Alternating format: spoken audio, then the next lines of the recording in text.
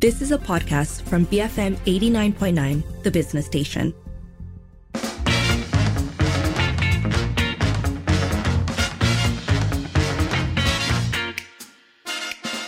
It is 5:08. You're listening to the Evening Edition with Sharmila and Lynn. First up this hour, the latest data from the Department of Statistics shows a huge increase in our gender pay gap. Yeah, so this one's a bit surprising, I have to say, because basically they're comparing 2020 to 2022. And according to the Malaysian Gender Gap Index, released by DOSM, as you pointed out, that gap has increased quite a bit. So essentially, for every 100 ringgit in salaries and wages received by men in 2020, women received 94 ringgit and 7 cents. So that's not too bad. You know, there is a gap, but it's not huge. However, in 2021, we closed that. So it went from 94 to 96.21. Now, that brings us to 2022, where, okay, so we've been living in the 90s, you know, the mid-90s for a while, but according to the statistics in 2022, women earned, for every 100 ringgit men earned, women received just 66.67 ringgit. So the report doesn't actually give an explanation for what caused this sharp drop, but they do talk about how the methodology has been improved compared to earlier reports, which actually then essentially means that our data has been fairly dire for longer than we've known. And you know, again, there hasn't been explanation yet. Perhaps it'll be forthcoming in soon. Needless to say, though, this statistic that for every 100 ringgit earned by men, women are earning only 66.67 isn't positive. It is, in fact, it places us actually at 93rd amongst 146 countries in the world. Yeah, I mean, this is shocking because actually for a while, at least for the last few years, the fact that our gender pay gap has been improving is actually, compared to a lot of countries, one of the better ones, has been something that's often been held up and celebrated. Yeah, and there are broader things to talk about as well, right? Like, for instance, we see that women continue to there are more women in tertiary education than men. So we know that at least up until the university level, there isn't necessarily that kind of gap, or if anything, the weightage is towards women.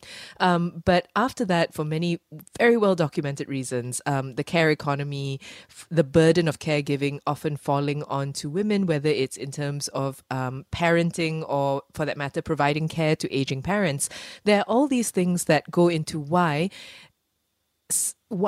if a household can afford it, women drop out of that labor workforce. So on the one hand, we've got that problem of there simply not being that many women in the first place in the workforce.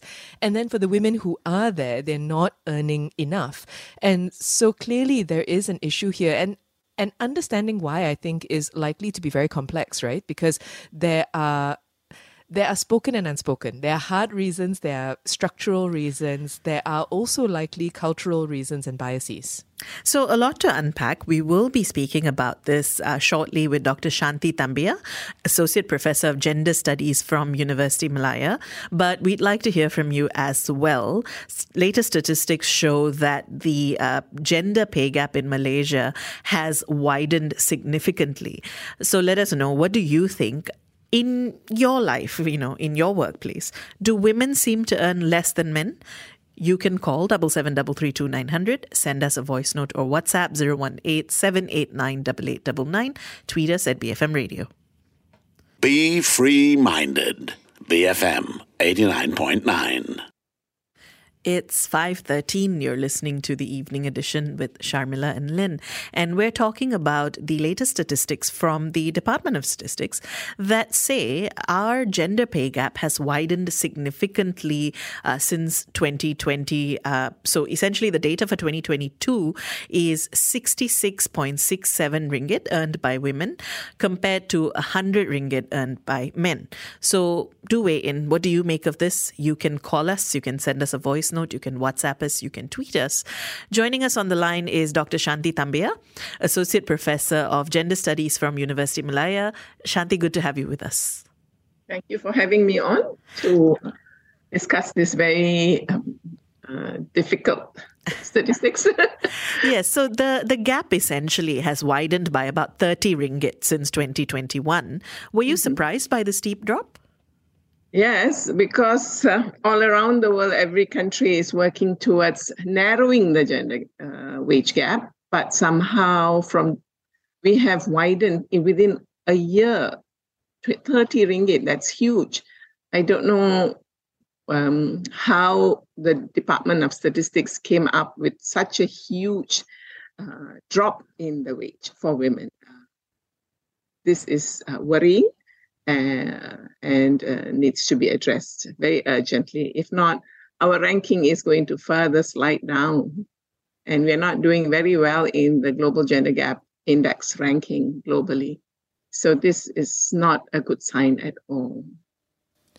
So as you allude to, the report doesn't provide an explanation for that sharp drop, but it does mention that methodology has been improved compared to earlier reports.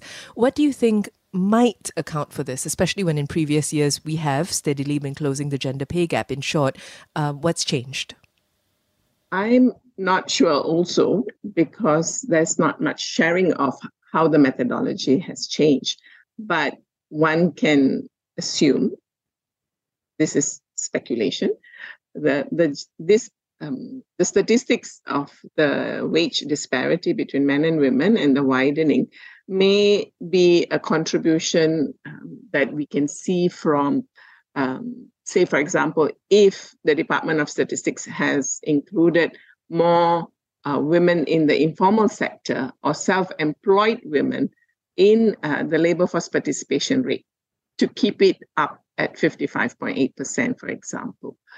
That numbers of women who are in the informal sector may contribute to the widening of the gender gap because their income might be lower than women who are in the formal labor force. That could be one possibility.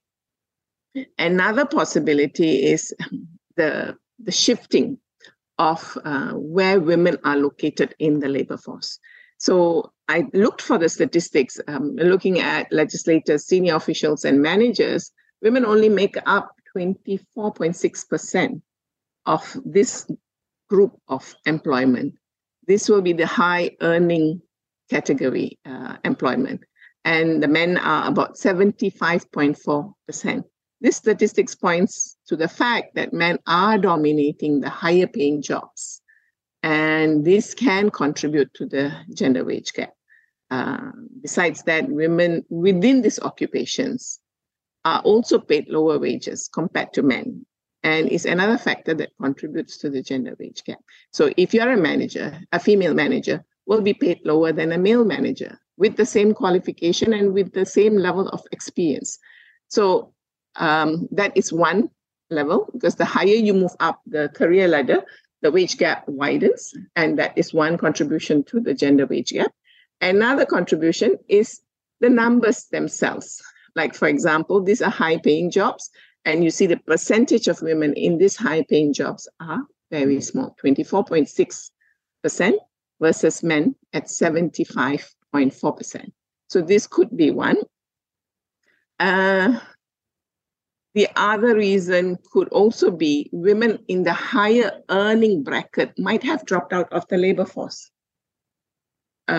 We don't have, this is some things I am speculating on, but dropping out of the labor force when you are at the peak of your career could also contribute to the widening of the gender gap, because how do we calculate the gender wage gap? Gender wage gap is the difference in earnings between men and women in the workforce. Total men, total women earnings. So all the high earning, if a large percentage of women who are in the high earning category are dropping out, then you will see a widening of the gender gap. But if it's just purely methodological, then it might be because they might have included lower earning women who were previously not included in the calculation. Now. That is one possibility. So these are some of my my speculation. We need more information from the Department of Statistics. Now, addressing the gender pay gap was actually part of the Developing Malaysia Madani concept. This was tabled in Budget 2023. Overall, do you think the government has done enough to address the pay gap? Have there been any policy initiatives that directly address this? Addressing the gender wage gap, it requires a comprehensive effort by the government. And there is also a need to work at the societal and organizational level. Like when we wanted the 30% women in decision-making positions, there was a target set by the government, and JPA was enforced to making sure there were 30% women in decision-making positions in the public sector. In the private sector, there was also a policy initiative, but we are not seeing that kind of initiative at this level to address the gender wage gap from the government. And the policies that promote equal pay are not there. In the government, yes, we have. In the public sector, we have equal pay for equal work. But in the private sector, it's not there. How do we combat discrimination? I'm sure there is discrimination in the labor force, and women are being paid lower wages than men. And the wages and salaries survey actually shows if you're a clerk in the private sector and if you're a male and you're a female, you're paid different salaries.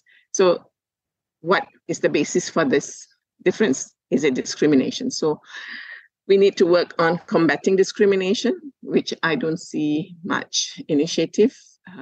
And we need to support work-life balance, which can contribute to closing the gender gap by hindering or putting barriers towards women dropping out of the labor force. Because work-life balance is one of the more important things that women take into consideration, whether to remain or to drop out. And additionally, we need to promote diversity and inclusion and challenge gender stereotypes, which are we are not seeing that very visibly in government policies. And this all can contribute to narrowing the gender wage gap, but we need to be more proactive in terms of putting in place policies that would address inequalities overall, and maybe work on an anti-discrimination against women law. And if a woman is paid lower than a man, and if she is comes to know that her salary with the same qualification and the same experience, she's paid lesser than the man, then she can take it up. At the moment, there's no such law in this country where a woman can take up these matters to address the inequality or the discrimination that she's subjected to. So I think Developing Malaysia Madani needs to actually work very hard on addressing the gender pay gap. They might be looking at other kinds of pay-related issues and the suppression of wages in the labor market. They want to see an increase in the labor market, but a gender lens and a gender perspective needs to go into those kinds of policies. Unfortunately, I've still not seen any documents or any initiative addressing this gender wage gap. So, I mean, as you point out, countries around the world are working to narrow that, but are there factors that are specific to Malaysia that actually impact gender parity? If you're looking at gender parity or gender equality, of course, there are many factors that contribute to this: culture, tradition, norms, religion. This all can contribute to the perpetuation of gender inequality. And then the perpetuation of stereotypical expectations with regards to roles of women also can contribute. What are these stereotypical expectations from a woman? She's supposed to be a caregiver, a homemaker. The man should be the breadwinner. We need to do away with this kind of stereotypical expectations. But this is so entrenched in the cultural norms of this country, even though women are being asked to go out and work. And there has been called to encourage women who have dropped out from the labor force to come back. But by not addressing these cultural norms, it's quite difficult for a woman to, overcome her barriers at home to come out and work. So these are some of the reasons that are specific to Malaysia, and workplace discrimination is there, whether explicit or implicit, and it can affect women's access to employment, career advancement. If you look at decision-making positions, the number of men against the number of women, it is obvious. The statistics is staring us in the face to tell us there is discrimination. Because if you look at the numbers of women in the public sector, for example, the public sector is predominantly run by females, but the decision makers are predominantly males. And they say we have put a target of 30%, and we have gone above the 30%. Even if we have gone over the 30%, the numbers are still, the disparity between male decision makers and female decision makers in the public sector is still very huge. And this we can call discrimination at the workplace. Career advancements for women is not easy. Women may face biases, and this can limit their opportunities for professional growth. So this is happening. And the wage gap is also contributing to this problem of gender equality. Why? Because if I'm paid very low and my care responsibilities at home is very high, the cost of shifting that care responsibility to the market or to a caregiver or to family members might be too high. And therefore, it's not worth going out to work if the salaries are not adjusted to make sure that the cost of care is embedded. When we talk about decent wage, minimum wage, how much of the calculation of decent wage and minimum wage takes into its calculation the cost of the unpaid care work that women do. So these are things we need to look at also. And in terms of education, where are the girls going? What kind of courses are they studying? And what are the boys doing? So that choice of education could also cause occupational segregation. So a lot of women are going to occupations that are paying lower wages. So because they have chosen to study in areas that are heading them towards occupations that are paying them lower wages. These are some of, and I think we also need to look at the underrepresentation of women in leadership roles. When there are very few women in leadership positions and in decision-making positions in both the public and private sector, we will see that policies and practices that address gender inequality in the workplace will not be highlighted. So we need to have more women in this kind of positions to put forward policies and practices to address this kind of issues that impact on women. It would be good to see male leaders champion this, but it's not happening. So we might want to have more women and have the critical mass of women in the leadership position to bring these issues up and to champion this kind of issues. So these are some of the things that I have in mind that is happening in Malaysia that is contributing to the lack of gender parity in the country. We have just about 30 seconds left. Final message? Final message. We need to enact laws to address gender inequality. And there may still be gaps in implementation and enforcement. There's no guarantee. But strengthening the legal framework is important, and ensuring its effective enforcement is crucial.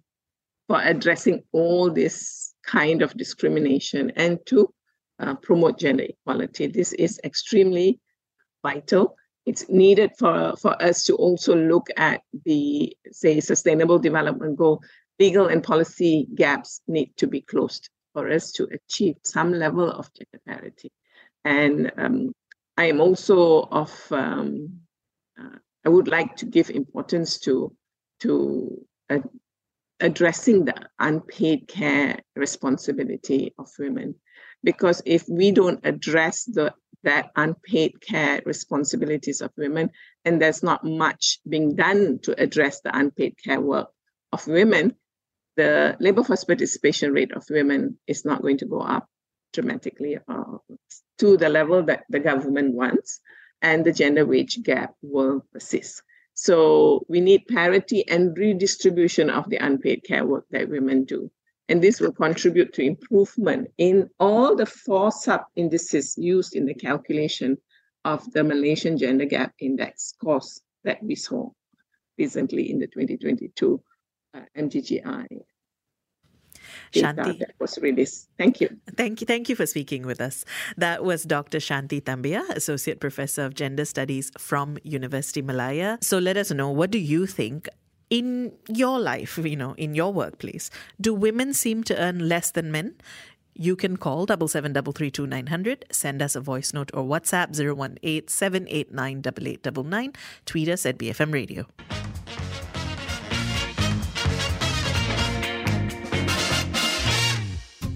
You have been listening to a podcast from BFM 89.9, the business station. For more stories of the same kind, download the BFM app.